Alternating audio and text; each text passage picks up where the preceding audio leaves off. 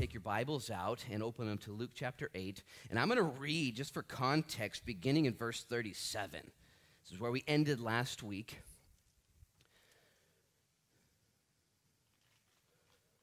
And I'm going to read some and then pause for prayer and then preach a bunch. So verse 37 starts this way.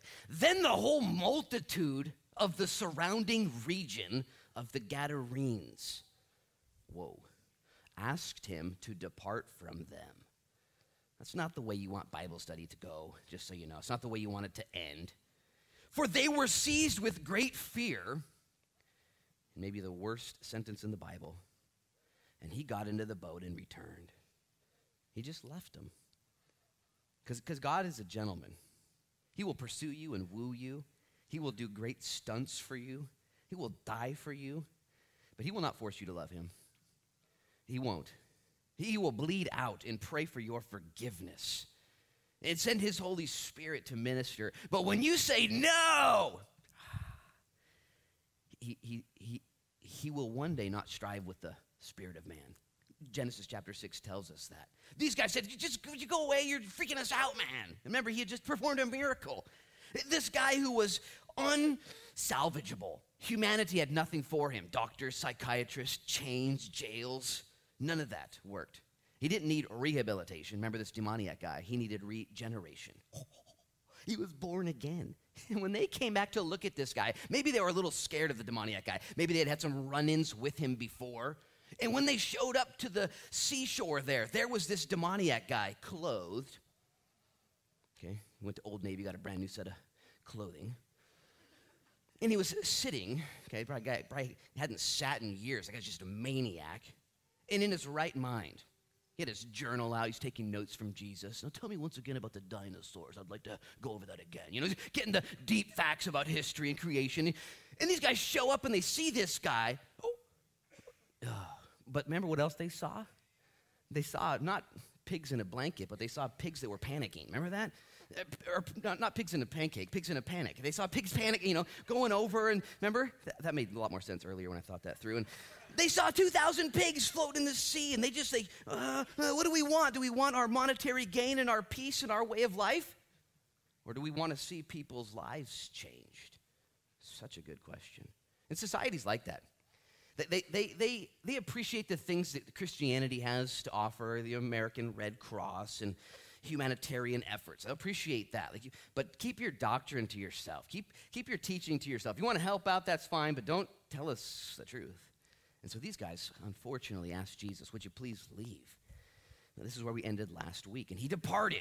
It says, now the man from whom the demons had departed begged him that he might be with him, and Jesus sent him away, saying, no. You got a testimony, bro. Return to your own house and tell what great things God has done for you. And he went his way and proclaimed throughout the whole city what great things Jesus had done for him. Then Jesus gets in the boat, and here we pick up our story, what happens next. So it was when Jesus returned that the multitudes welcomed him, for they were all waiting for him. What a contrast. One group of multitudes asked him to leave. One group of multitudes asked him to come. One group of multitudes wanted nothing to do with him. The other group of multitudes were waiting for him with bated breath. And Jesus is going to perform two mighty miracles amongst the multitudes next. Look at verse 41. And behold, there came a man named Jairus, and he was a ruler of the synagogue. And he fell down at Jesus' feet, and he begged him to come to his house, for he had an only daughter of about 12 years of age, and she was dying. But as Jesus went, the multitudes thronged him. That means to press on all sides. Verse 43, now a woman having a flow of blood for 12 years, who had spent all of her livelihood on physicians and could not be healed by any. Well, she came from behind, and she touched the border of his garment. Now imagine, from behind, border of the garment, that's like on the ground. Jairus fell down begging publicly. This girl is on the ground, crawling underneath the crowd, looking for Jesus' robe. It's this, no, it's not that one. And there's people everywhere. And she just reaches out and grabs the hem of his garment. For many reasons, she was on the ground, the crowd. She and her state, her physical state, had been rejected by the populace. Because of her issue that she had, she was not actually allowed to be in public. She might have even had her face masked and covered, hidden, because of what she had been going through for 12 years had ostracized her. And now she heard about the Savior, though. And she was not going to miss this opportunity. She, like Jairus, both needed their issues ministered to. They both made great attempts at seeking him. Two contrastingly different individuals, a man, a woman. One's named, one is unnamed, even to this day. One is esteemed, one is rejected. One is well-to-do, one is impoverished.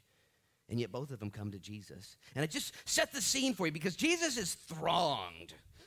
I dare you this week to use that word in a sentence, you know. I was at Starbucks and I felt like I was getting thronged, you know. Wow, you know.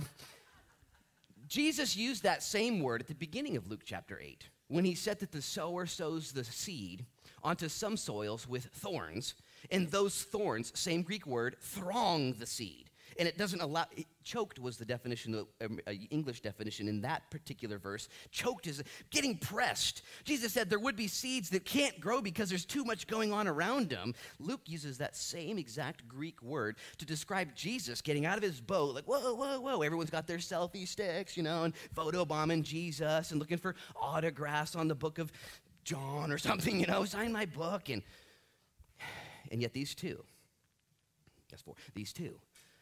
Jairus and this woman, it's so precious to me because I like crowds, I like people, I love all you guys. But this crowd, and every crowd, big or small, is made up of Jairuses and this gal and people in need. Don't ever forget that.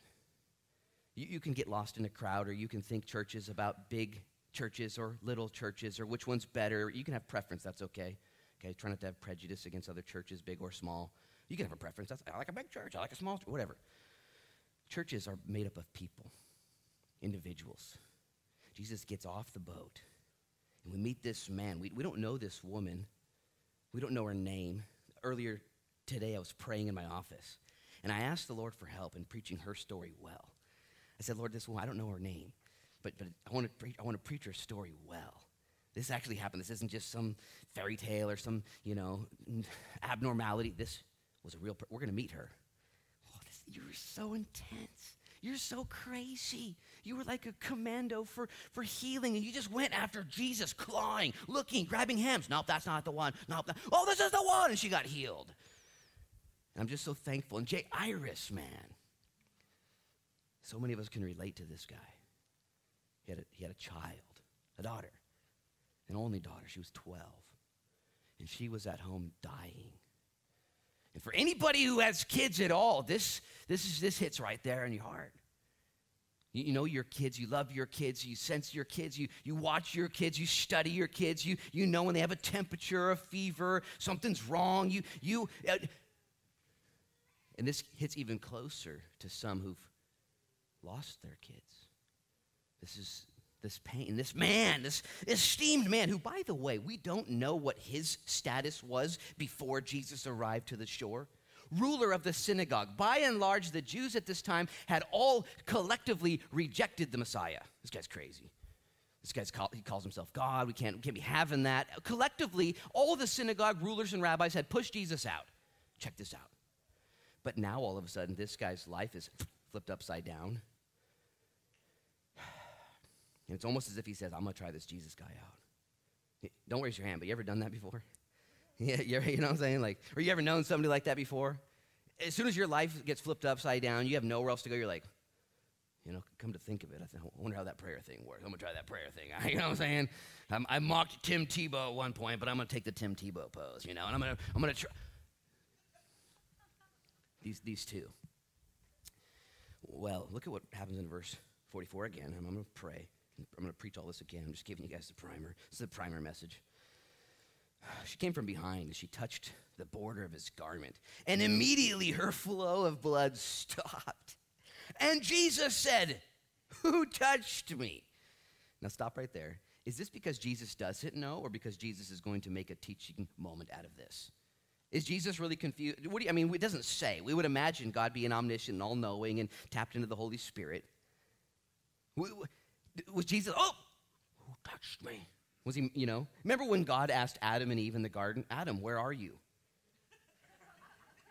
Now, it's either that he knew exactly where Adam was and was trying to teach him something, or that God lost his kids, like, where you at, Adam? You lose your kids at the mall, it's horrible. I think God knew who touched him. It's funny because Peter freaks out a little bit here. I love Peter. Verse 45, when all denied it, who touched me? Everyone denied it. I didn't touch you. Well, I touched you, but I didn't really touch you. I didn't mean to touch you. Sorry, I won't touch you ever again, People are freaking out, signing waivers. Peter and those with him, Master, the multitudes throng and press you. They're choking you out, bro, and you're asking, who touched me? He might have chuckled. Peter. God would anoint that tongue eventually. You guys know that, right? Okay, he had foot and mouth disease before the Holy Spirit filled him. He'd always put his foot, saying the stupidest stuff. Peter. But God would anoint him and redeem him. His natural attributes of just talking when he felt like he should talk. And the Holy Spirit would finally say, I can use that guy. Well, here though, Jesus makes a very interesting statement. But Jesus said, somebody touched me, for I perceived power going out of me. That word perceived in the Greek is the word gnosko, where it's the word we get for felt knowledge, a true understanding of what's happening. Not just a mental, but I know what's happening, gnosko, to know. The things that we have known, John would say in his epistle. Jesus said, I know somebody just touched me. Everyone's touching me, but somebody really touched me. Everyone's got a hand on me and touching me and selfie sticks, and there's a big crowd. I'm going to say this in my own language, not Jesus. Somebody touched me right, though. Somebody actually got through. So somebody actually got something from me. Everyone else is just here, pushing and shoving, smiling. We were watching the World Series a couple nights ago. Go Dodgers. Anyways. Amen. And one of those guys ran for a foul ball, and my kids are watching. I got a 9-year-old, an 8-year-old, and a 6-year-old. And they don't really watch a lot of baseball because the World Series is on only once per year, and that's the only time I watch it. But somebody jumped into the grandstand to catch a foul ball and, went over, and was there. And all the people just reached over and started grabbing the guy and touching him, and touching these little kids, touching their back. My kid's like, what are they doing? Why are they touching him? They just want to touch him. Doesn't mean they just want, I touched him. Okay, you should probably, file a report. Stop that. Jesus, though, says, no, that was real. And I'm going to get there when we get there. But if you've ever been to church and gone through the motions and left without really touching Jesus, you know what that's like. All you can think about is where you're going to eat later, the bills that are due tomorrow, the to-dos that you have, the don'ts you have. And I would just encourage you, don't ever be the person who gets a selfie with Jesus, who gets close to him, who maybe even touches him but doesn't touch him right. Okay, in your morning devotionals, in your scripture memorization, in your service at the soup kitchen, when you go get a jacket and bring it, when you do anything for Jesus, don't accidentally just get near him, maybe even touch him, but do it wrong. This girl received what she needed at that very moment from him. And so too, I don't want to waste my time doing it wrong. If you're a reader of the scriptures, and you should be in the mornings or whenever you have the time, mornings work best for me because all of my kids are still asleep at 3 a.m. You know what I'm saying? Or whenever. I just pray before you read. Say, Lord, would you let me touch you? Would you give me something today? I don't want a formality. I just take a selfie with my Bible. Did it, She did it right. Jesus knew that. He perceived power. Check this woman out. She's so legit. And now when the woman saw that she was not hidden, busted, she came trembling. What? She's so fired up. And falling down before him, she declared, got it circled, her testimony, to him in the presence of all the people, the reason that she had touched him. What that means is that she went into her physical condition and her medical issue. For 12 years, I've been trying to find healing. For 12 years, I've been not allowed in the synagogue. For 12 years, I've not been allowed to touch anyone. They would be rendered unclean. And today was the day I said, I gotta get clean. I need to be delivered, whatever it takes. And I risked it all. And she went on to tell her story in the presence of everyone. And she was healed immediately. Verse 48. And he said to her, that'll be $99.99. No, that's not what he said. Sign up to my newsletter here so we can, no. Make sure, no. Here's what he said to her. On all the multitudes, he gave her the most sweetest words she had ever heard in the last 12 years. Daughter. A term of family, of love, of acceptance. I'll tell you what, God's word spoken to you in your time of need, especially if you're in an emotional or physical or sinful state, you're all jacked up, and the Lord looks at you and says, you're my kid. I love you. And those words begin. She had been physically healed. Woo! That's a big day. This word, though, to her, I imagine, was equally, if not even more, healing. And I would just say this, you who need healing today, physically or emotionally, God's word to you, okay, is enough. It's the beginning point, but it is enough. He loves you. You are his child. While you may be pushed out and distanced by some, he will not do that to you. Psalm 27 says, even when my mother and my father forsake me, he will not. Daughter. I'm so glad she was healed physically. I'm just so glad. I'm so glad when I pray for somebody and they get healed physically. It is like a legit day, like red letter day in a pastor's life when somebody gets healed physically. But there are those days where the Lord just gives you his word. He says, this is enough for you. Let me heal you. You're my son. I'm proud of you. Daughter, he says to her, be of good cheer. Your faith has made you well. Go in peace. Oh, man. Talk about a Debbie Downer, verse 49. While he was still speaking, I do not want to be this guy. This is the last speaking line this guy ever got. Okay, ready for this? This guy is, man. While he was still speaking, someone came from the ruler of the synagogue's house saying to him, your daughter's dead. Don't trouble the teacher. Talk about lack of tact. Jesus is healing somebody. Jairus is waiting for his turn. Guy calls out, it's too late. Leave the guy alone. We're going to go barbecue. Now, what are you doing? This guy's horrible. And I wonder if the way he said this, your daughter's dead, don't bother the guy.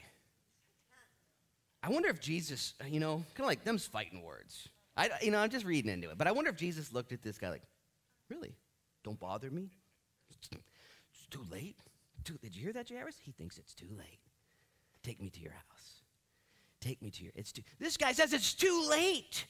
And Jesus is about to do one of the mightiest miracles, one of many dead raised to life again miracles he would do. And Jesus goes right to Jairus' house. As a matter of fact, he has some words first. But when Jesus heard it, he got his Liam Neeson voice. Do not be afraid, only believe, and she will be made well. By the way, that's another clear word from the Lord. Do you think Jairus was afraid at this point, parents? Shoot. My daughter came home from some outings yesterday with her mom. She's only 6. She doesn't ride the bus yet and none of that stuff. She curled up on the couch and was complaining of, forehead hurt and eyes hurt and lights too bright and tummy pains. And I'm just, as her dad, I'm studying going, okay, here we go. Just concerned for her, and checking the temperature, no temperature, and just watching, and maybe she didn't eat right. So I gave her a few pickles, her favorite snack, and she perked up a little bit and just kind of complaining. And pretty soon it got to the root of the issue. She wanted time on the iPad.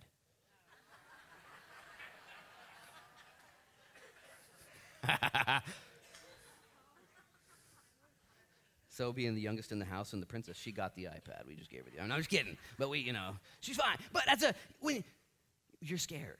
And Jesus gives this word. Hey, don't be afraid. Don't be afraid. Only believe and she'll be made well. This is against this clear report from the other dude. Clear report. She's dead. Leave the guy alone. It's a clear word. I mean, okay, bets are off. Sorry, Jesus, for messing with you. I got to go to a memorial now. And yet Jesus' clear word. over this doubt and these lies. And this morning at our prayer time at 8:30, we really prayed against all the lies and against all the darkness. And I got a couple texts from people that are friends of mine that are oppressed, especially during this season. And we have so much more power over the lies. The lies are going to be shot at you all life long. You guys realize that? The accuser of the brethren, the darts, all day long. You hear, oh man, I feel unloved. Really? What does the scripture say? That I'm loved? Okay, pick a path. Pick a path. And I feel like I'm a condemned sinner. And I feel like I'm simmering too. I feel like I'm a condemned sinner. What does the scripture say? There's no condemnation for those who are in Christ. Well, pick a path, and the lies will come. I don't think I have enough strength to get through this. Well, what does the Lord say? He says, I have enough strength through Christ to get through anything. Okay. The lies and the truth. And Jesus calls this truth out. Look at I'm just getting ahead of myself, and I didn't mean to read this much. This is just a fun story. Oh, man. It's just fun. This is good. And when he came into the house, he permitted no one to go in except Peter, James, and John, and the father and the mother of the girl.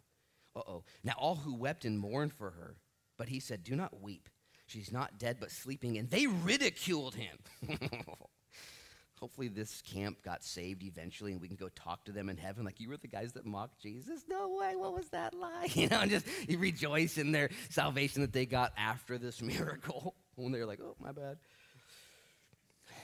But Jesus said, put those guys outside. That's, by the way, what happens to mockers. They don't get to participate in the miracles of God. I'm going to be honest with you. We live in a society that just appreciates sarcasm and mocking and victimization in jest. We love to just, we just make fun of people and careful, just be careful. And I say that to myself. Mockers. Mocking the Lord. There's a story in the scriptures where David was worshiping God. You guys know the story. And his wife at the time mocked him for his love for God. What, he is crazy? You look like a clown out there. And the Bible says that she was not able to have kids the rest of her life, which is a spiritual illustration. She was barren in her spirit because she didn't like the way David loved God. Well, these people, they didn't believe. Believing is a sure way to walk in a faithless life, not believing. Verse 54, he put them all outside and took her by the hand and called, saying, little girl, arise. And then her spirit returned, and she arose immediately, and he commanded that she be given something to eat. And her parents were astonished, but he charged them to tell no one what had happened. Let's pray and ask God to bless the remainder of our time together. Father, we've read your word. And I pray in Jesus' name right now, Lord, that we who have heard it, those watching online and those gathered here, those at the 11 and the 6 tonight, in Jesus' name, Lord, we find our faith growing. You said that faith comes by hearing, and hearing by God's word. And Lord, let that faith in our lives not be passive, but let it be active, for fruit, for purpose, for life. You call our faith, Lord, a shield that we hold up against all doubt and against all lies. And so we thank you, Jesus. Thank you for this story. And I pray, Lord, we would study it well. We would study Jairus' life and story well, and this woman's life and story well. Help me, Lord Jesus, to preach it powerfully, and may we, Lord, all bear the fruit of the evidence of God in our lives, more so now than ever before in these dark days, we pray. In Jesus' name, and y'all said? Amen. Well, I'll tell you what, look at verse 40. It says, so when Jesus returned, that the multitude welcomed him, for they were all waiting for him. Let's contrast that with verse 37. Then the whole multitude of the surrounding region of the Gadarenes asked him to depart from them. Stop right there, eyes up here. There are two opposing reactions to Jesus at any given time. Only two, not three. Okay? You are either for him or against him. You either receive him, or you reject him. There is this middle camp that does not exist, that thinks, well, I'm not against God and crazy. I'm not against Jesus. I'm just not for him. I think that's good for you, but I've got my own kind of way of quasi, spirituality, and I do some, stretching, and I read a book one time, and I got a Rubik's Cube, and I'm smart, and I got, I'm not against your Jesus, though. No. Unfortunately, that's not how it works. You either push him away or pull him near. One of two options only. Receive or reject. And for all the people, even those who are here today, think, well, I'm not all into everything, you're on the reject side. Well, I like some things. I like that whole Santa Claus thing. I like that thing about Jesus. And, it's not even a thing about Jesus, And there's people, and I just would say this. Pick a camp and stay there well, okay? Be there well. As a matter of fact, Jesus said himself in Revelation 3:16, one of those famous 3:16 verses. They're good to study, all the 3:16 verses. This one says, I wish you weren't lukewarm. I wish you were hot or cold. I'm going to spit you out of my mouth. I'm going to vomit you out, the Lord. I want you in or out because I can deal with you in those camps. When you're in the middle, lukewarm, you're so deceived. You think you're all right because you're better than, Saddam Hussein. Okay? But you're still out of the camp of God. You're right next to the border. You're not saved. And I would just say this. You can reject the camp of the Gadarenes. Please leave. All right. The island there, or should I say the shore of Galilee on the other side. Oh, dude, we've been waiting for you. Isn't that cool? There's a multitude gathered. I think I see him. He's coming. They're all fired up. He's coming. Man, he's rowing so slow. Hurry up. That's that camp. The other camp's like, get out of here, dude. Just get out of here, man. There's all these pigs floating around. Remember, they couldn't handle it.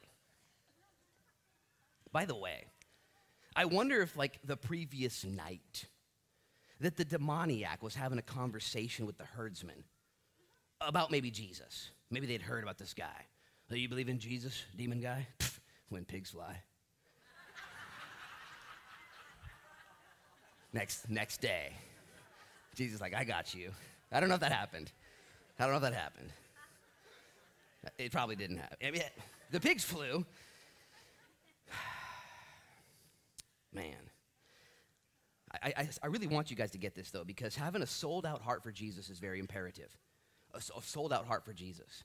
And not just for Jesus as he is, there. See, Jesus is the whole embodiment of the kingdom of God.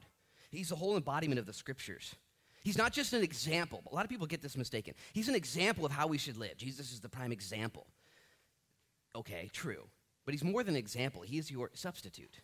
He actually took your place for when you don't do well as a follower of his example. And if you don't have him as your substitute, the one who went to the cross for you, your savior, your scapegoat, if you don't have him there, you don't have him. You can esteem him and respect him, but you got to take everything that Jesus is. It's really that important. And it'll change your life.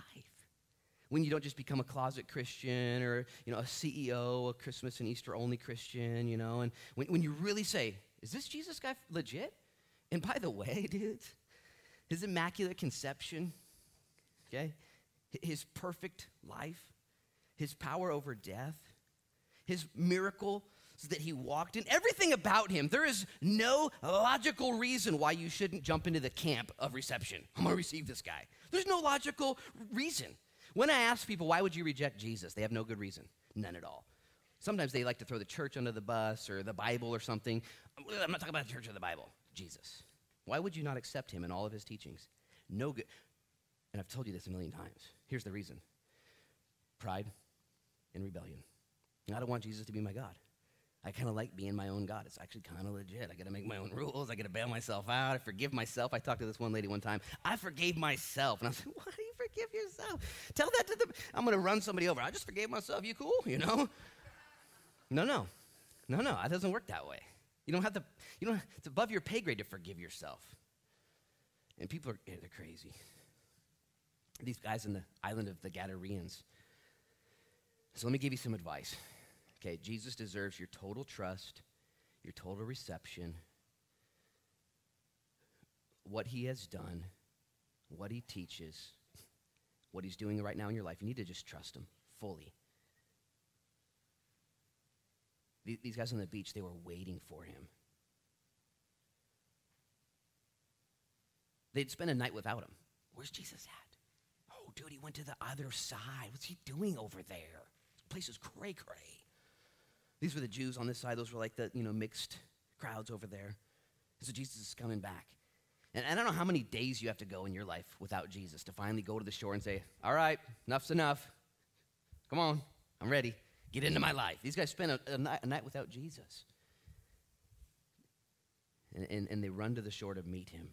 And again, I don't know how to make this any more clear than I hope I'm making it now. But I would pray in Jesus' name that you make a decision today. All right. I'm just going to, for the rest of my life, I'm going to accept him fully. His teachings, his sacrifice, his example, of course. His singleness, who he is. He's the way, the truth, and the life, and no one comes to the Father except through him, and all who call upon him shall be saved. I mean, it's him. And when you make that decision, your identity then will be established and your activity will flow from it. What you do the rest of your life, who you are, how you react, how you respond, how you process, how you get up when you fall down, who you call when you sin and blow it. You know, oh, I got a Savior. I got a Savior. Make that decision today, okay? And then have fun the rest of your life. It's going to be legit. Like everything moving forward is going to be so fun when you make that decision. And then Jesus now gets to the shore. Look at verse 41. And behold, there came a man named Jairus, and he was a ruler of the synagogue. And he fell down at Jesus' feet and begged Jesus to come to his house. Now, again, in this story, I've read the entirety to you. We see two individuals highlighted out of a huge crowd. And this is so encouraging to me. Because as many people as show up at our services on Sunday, it's all comprised of individuals, peoples, just men and women, made in the very image of God, created. And God wasn't necessarily bowled over and impressed by, look at these crowds, Peter, this thing's taking off. He didn't care. He cared about individuals. And crowds are made up of individuals. You ever see a big church? Rejoice. Okay? A lot of people.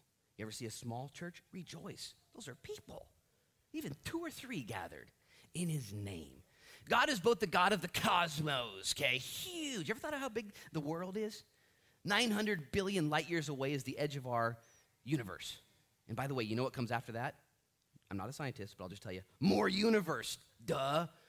These scientists out there, 900 billion, and then we just imagine it's more, but we can't see that far, you know. This is an edge. God. He's the God of the universe. Did you know at the speed of light, 186,000 miles per second, you can circumnavigate the earth in 7.5 times in 1 second? Okay, 1 second, 7.5 times. And it'll take you 4.5 years at that same speed. Okay, 1 second, 7.5 times. 4.5 years. Need gas? No, we're good. Potty break? Nope, next year. 4.5 years at that same speed to get to the second nearest star to our globe. Okay, the first star is the sun. It takes you 8 minutes to get to it. You know, put the sunscreen on. You're going to fly right by it. You're going to need that. And 8 minutes to get to the sun. Tack on another 4.5 years to get to the next star. And there are literally billions and billions and trillions of stars. God made all that. He's so big. You could imagine, man, God's so big, he has no time for me. But you know that God also made the cells, structures of your life, your body, that you are comprised of millions, billions, trillions of cells that are actually alive with DNA codes written right within them that do everything God predetermined them to do. Your cell structure. 32.7 trillion cells make up each individual person here. 32.7 trillion. Can I see how many numbers that is? You'll break your calculator. I just say this because you guys might think, well, God's so big. True. But don't ever underestimate that God is so small. The Bible says he collects your tears, puts them in a jar. Some of you might just think, well, he can't really do that. Really? Said he does. Well, that's a little superfluous and crazy. Well, that's his problem, not yours. He knows the hairs on your head or the lack thereof, you know, for some of you guys out there. Counting them down. I shouldn't make that joke. I'll probably, anyways, I repent. Well, Jairus, he's got a problem. Now, again, we don't know his previous state towards Jesus. Was he indifferent? Was he one who was delighting? We know for sure now he's in duress. Let me just say this. I already told you there's 2 camps, receive or reject Jesus. And let me tell you another thing. There are 2 ways to come to Jesus. One to not come to Jesus. It's a similar note. I'll just say it quickly. If you're a note taker, write it down. Jesus encourages us to come to him delighting, like the people on the beach. This is the best way to come to Jesus, delighting. Oh, man, I get to read the Bible this morning. My kids are still in a coma right now. This is great. You know, they're still sleeping. I can read my Bible. And to delight and to worship him. That's the best way to come to Jesus. You can also, though, like this guy, come to Jesus in your duress. This happens. You done this before? You done this? Where just you make a mistake or life happens to you, and you are running full speed to Jesus. Get out of my way. There's a throng of people here, whatever that means. There's a bunch of people here, And yet Jairus says, get out of the way. He's a prominent dude. Like the ruler said, oh, Jairus is here. Maybe he's got something to say. Maybe he's going to arrest Jesus. He gets in, falls in front of Jesus under duress. Please come to my house. He's broken. Jesus begins to walk that way. You can come to him delighting. Here's the problem with our humanity, though. I've experienced this. I've done this. I wish I weren't true. I have come to the Lord delighting, but there has been lapses in my coming to the Lord and my delighting.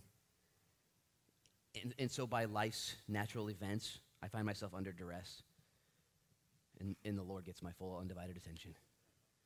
You done that before? Yeah. The Bible says in Psalm 119, I think it's verse 67, before I was afflicted, woo, I went astray. But now I keep your precepts. The psalmist says, I have a proclivity to just wander, get distracted.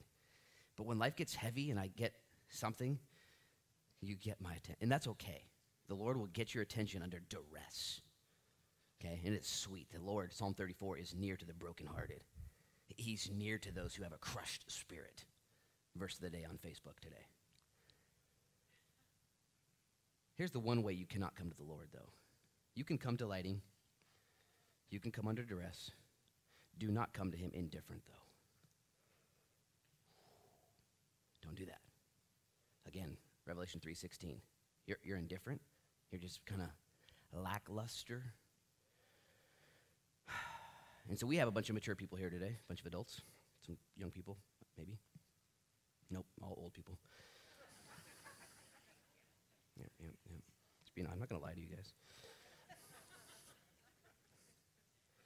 And so, if you guys aren't under duress right now, man, thank God. And be crazy in his presence. Seek him, love him, journal, study. Because you don't know when your cards are going to be called. Jairus is a spiritual man. He's a leader of the synagogue. He ran the synagogue there. He set the calendar, swept the floors, made sure they had all the elements, and made sure the candles were turned off, and if people left their lights on the camel, he'd tell them, and he'd just help people out. And he was a spiritual dude. This guy was seeking the Lord, and all of a sudden his cards are called.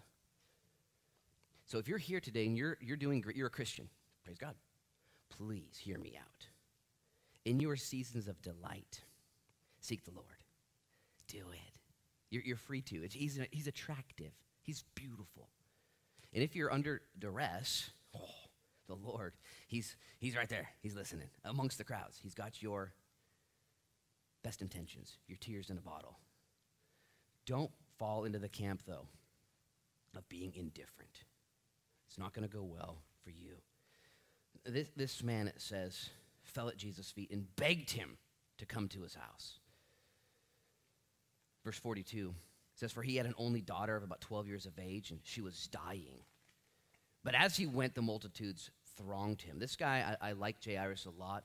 He's got an only daughter. I don't have a lot of time to develop kind of a parenting teaching here.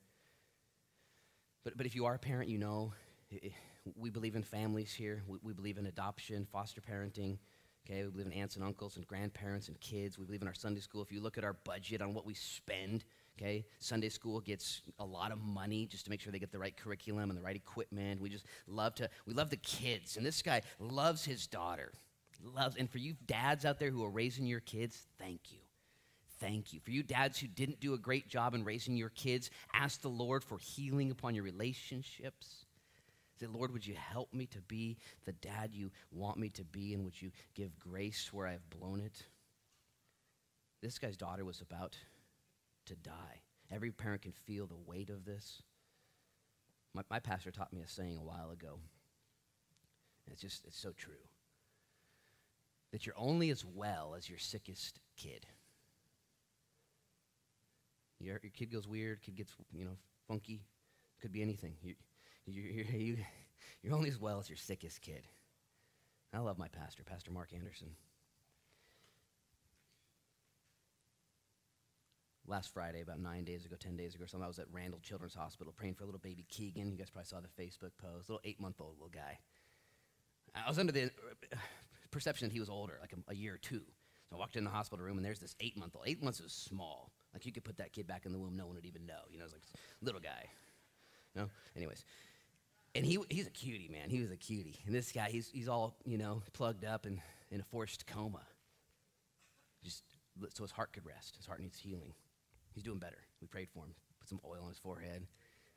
Laid hands on him. Prayed for the family. But give the family a bunch of your money. That's what we do. We give your money away. It's fun.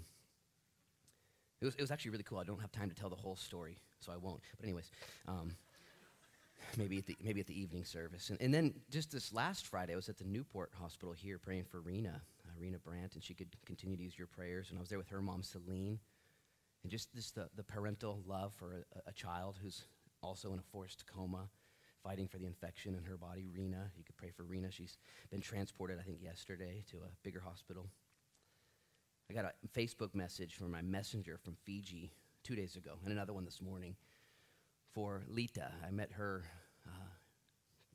many years ago in Fiji, and we still are communicating. Her 8-year-old nephew was out picking mangoes in Fiji under a cell phone tower, Digicel cell phone tower, and one of the baskets fell off the tower and crushed his head, and he was fighting for his life. And she texted me 2 days ago, pray for, he's, what in the world, This morning he's under watch and hoping that the surgery worked. And but when a kid, this duress, you guys know the father's heart, and you're his kids, okay? I'm an adult, at least I think I am. I'm trying to become one, and you guys are too, But we're God's kids. And most of you, be honest, maybe I'm the only one, but you still feel like a little kid. You raise your hand if you still feel like a little kid, okay? Okay, 7 of you, the rest, okay, the rest is, I don't know what you're doing, but. And Lord, it's me again, whoops, yay, sorry, And then just the Lord loves us like this guy loved his daughter. Look at what happens, though, this twist to the story. Now, a woman having a flow of blood for 12 years who had spent all of her livelihood on physicians and could not be healed by any. By the way, if the Bible were fabricated, fictional story, here it would have said that modern medicine healed her. It was just kind of, big pharma, we took care of it, And just so you know, you can tell the Bible's true because no one could help her, and they're okay with that. Like, we can help her. She spent everything she had to receive help, and she couldn't find it. This is so crazy, this contrast, and I've already kind of alluded to a little bit these two. Jairus is a man. Okay, she's a woman. In this culture, two separate worlds. Our culture, we have made strides, huge strides for equality, okay, normalcy. Not here. This man is named. We know his name, Jairus. His name means enlightened one, okay? This woman, she's unnamed. Even to this day, we don't know what her name is. This woman was broke because she'd spent all of her money. This man, Jairus, had lots of money and power. And I would just say this, no matter whatever camp you're in, okay, trouble knows your address. This man had spent 12 years, at least we can estimate, of joy. Having a little kid in his house, his daughter. You dads who have daughters, they're the best. I got 2 boys too, but whatever. I kid, but for real, the girl, and 12 years of just, this is so good. This woman had spent 12 years of, are you kidding me? She would be, if she were married previously, she would not be with her husband for 12 years, not even in the same room, otherwise he would be rendered unclean. If she had kids, if she had brothers, if she had parents, she would have been alone for 12 years. This man had been surrounded by laughter for 12 years. And now all of a sudden, they're merging together at Jesus' feet. And if you, again, are in a day of great ecstasy and joy, store up that time with Jesus, okay, celebrate. Go to him, delight, learn to be a delighter, okay? But store up big dividends of faith because one day you're going to be tested. The Bible says that we live in a world full of tribulation, okay? The Bible says don't be surprised at the trials, okay? James says you're going to have trials. Peter says you're going to have trials. Jude says you're going to have to fight. John says we have enemies. I mean, it's just crazy. She, by the way, has an issue, and I don't even have time to even preach this right. I'm just going to say it. She did 2 things. She took responsibility for herself, and she brought it to Jesus. And I'm just going to say this. Every one of us in here has an issue of some sort, okay? Maybe it's something that's been plaguing you for 12 years, something that's just been jacking you up, something, unforgiveness, bitterness, a pain, okay? Some unemotional hemorrhaging like this woman I can't. And maybe your pain is so messed up and jacked up that it's also rendered you outside the camp. Maybe you don't have friends right now because people just can't handle your mess. And maybe you just are off-putting and maybe it's just too emotional. She took responsibility for herself and she went to Jesus and she received healing immediately. I'm just going to say this is legit. And if you've heard it said before, the heart of every issue is an issue of the heart. It's an issue of your heart. What's going on right now? Well, and I do counseling with people. And I hear people, hey, well, there's your issue. Have you brought it to Jesus? Have you taken responsibility? Have you received healing immediately? Let's try that. Let's do that. Well, it's been 12 years, Pastor. Okay, sweet. Get ready to tell your story when you're healed. Do you have an issue today? I'm asking you, what is your issue? This woman had expended all of her monetary power, found no help until she went to Jesus Christ. I implore you to go to Jesus Christ with your issue. And the excuses start to roll. Listen, you can't change your heart. God can. You can change your mind. God won't change your mind, but he will change your heart. If you change your mind, God can change your heart.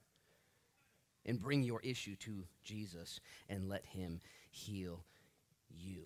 Well, she came from behind and she touched the border of his garment, and immediately her flow of blood stopped. And Jesus said, "Who touched me?" And when all denied it, Peter and those with him said, "Master, the multitudes throng and press you. And you're saying, 'Who touched me?'"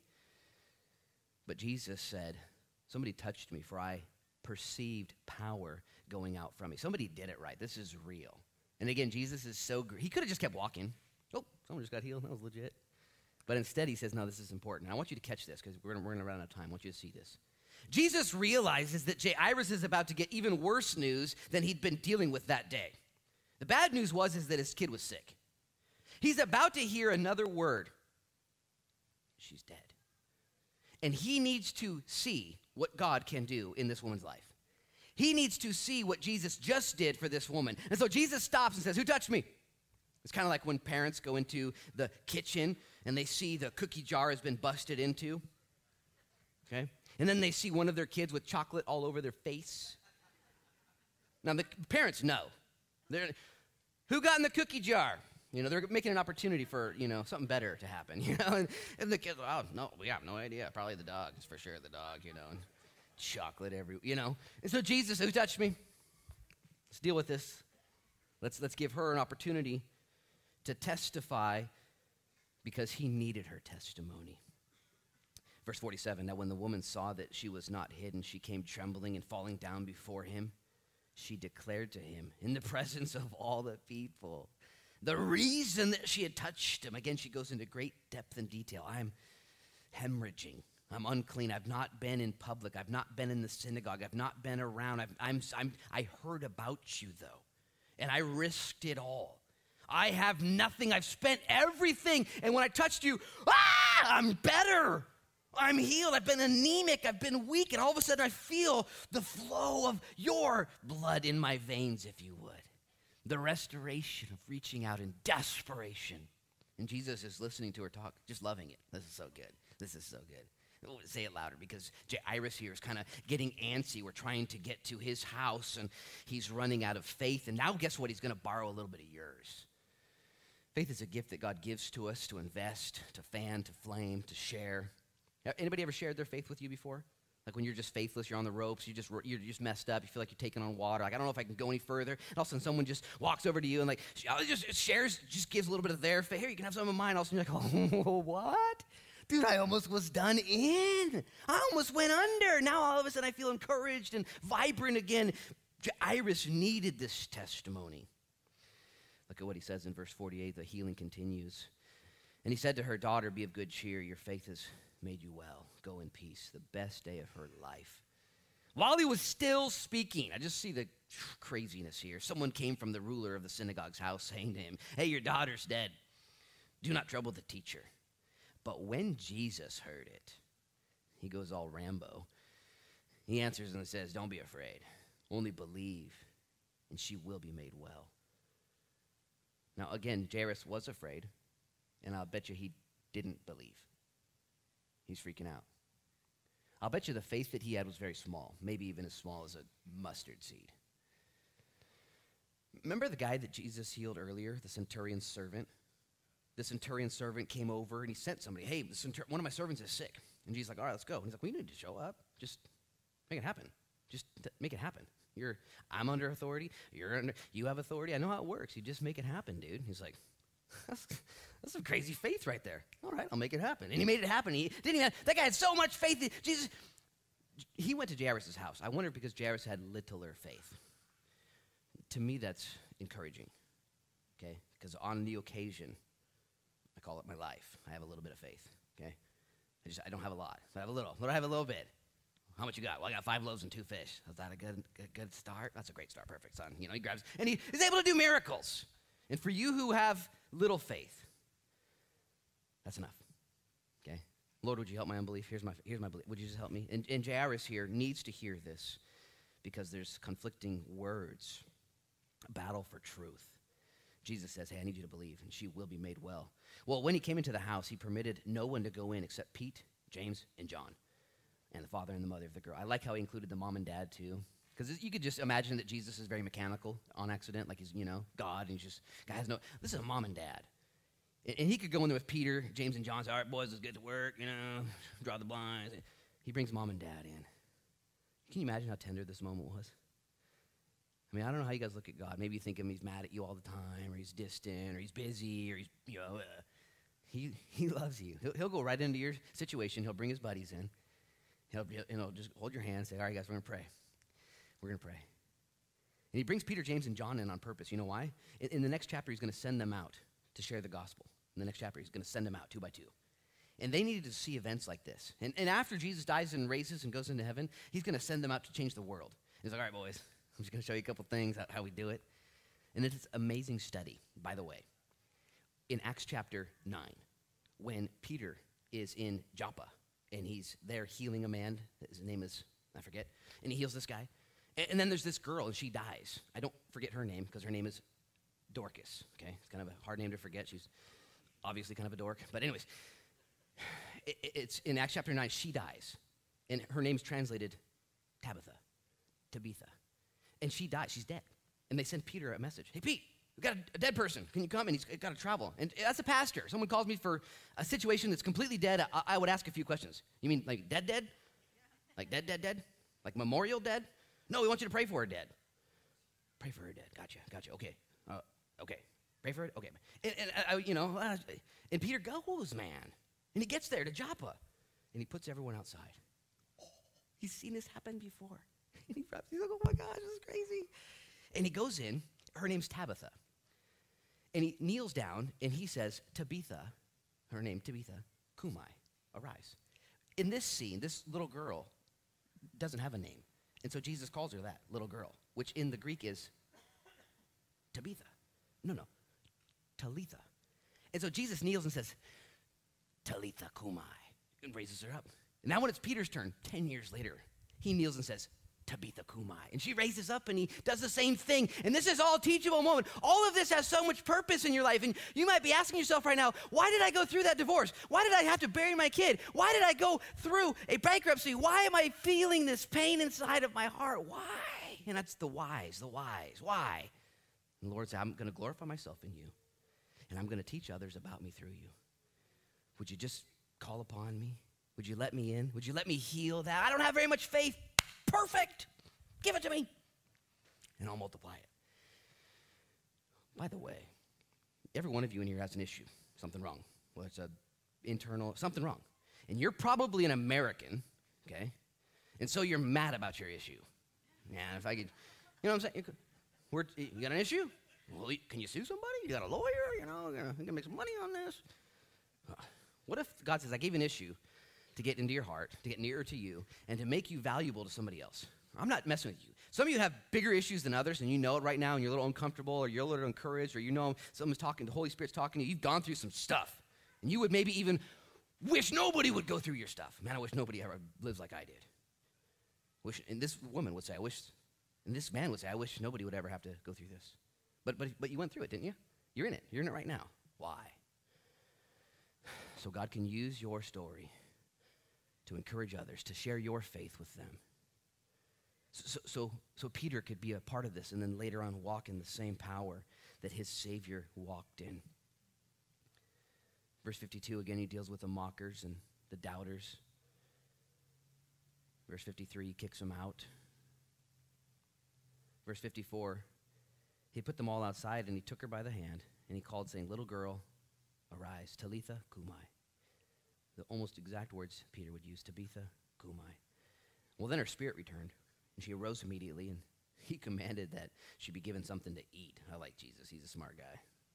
Give her some pickles. She's hungry.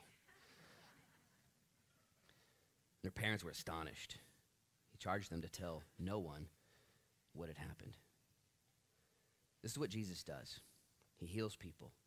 He changes their lives. I like how he feeds her right away. When the Lord changes our lives and saves us, one of the things that will be noted in your life is an appetite for the things of God. If you've been healed, if you've been dead, now you're alive, I'm telling you what, hopefully you have an appetite for God's word. You're here at 9 a.m., you did something right. When Jesus changes our lives, it's on purpose to display his handiwork to everyone. This girl was hungry. She ate. She's eating. And so too, you who have been changed, you now have an appetite for. Jesus healed 2 other people from the dead that we know of. I bet there were more. Remember the widow's son at Nain, the Gospel of Luke 2? And when he stood up or sat up on the casket there, what did he begin to do? Not eat, he began to talk. And you'll know somebody who's been dead and is now alive in Christ because they talk different too. You talk different. You got something to share. Now, what that guy was saying? Like, start talking. Jesus just walks off. The third guy that Jesus healed from the dead was his friend, Lazarus. And remember, he yelled at Lazarus, Lazarus, come on out, buddy. And Lazarus began to walk kind of differently, you know what I'm saying, because he was bound up. By the way, if you don't have your Halloween costume yet, Lazarus. No, just kidding. Maybe. And the earmarks of a Christian that has been changed by God is you'll have a different appetite. You'll have a different vocabulary. And you'll have a different strut. You'll walk differently. Jesus changes people's lives. I'm going to have the worship team come up because I've gone into late innings here. And we are going to respond now by singing a song and worshiping the Lord at the communion table. And I've said a lot of stuff. It seemed like the 20 minutes went by real fast. Was it more than 20 minutes?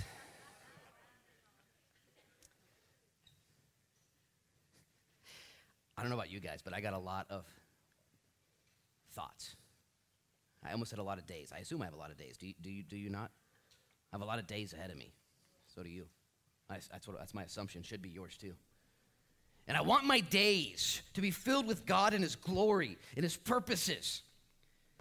And by the preaching and teaching of his word and studying the life of Jesus, you can make that decision today and say, I want my days to be noted in the way that I walk, in the way that I talk, in the way that my appetite has adjusted towards the things of God. I want to be seen as that. Lord, would you change me today? Would you take my issue? Lord, I want your word to be enough. The lies came flying in. She's dead. It's too late. Don't bother, God. And God shot right back. Hey, enough. All you got to do is believe. And she'll be made well. If you're here today and you would like to, I'm telling you the truth, you want to just go all in. You want to say, Lord, I want to receive everything you have. I don't want to reject anything. I don't want to be indifferent. I don't want to make that mistake. Lord, whether it's in duress like Jairus, or whether it's going to be in delight like the people on the seashore, they're so stoked. Whatever it is, I just want to accept you. Would you raise your hand right now? Just get it over with. Just go all in right now. Raise your hand, man.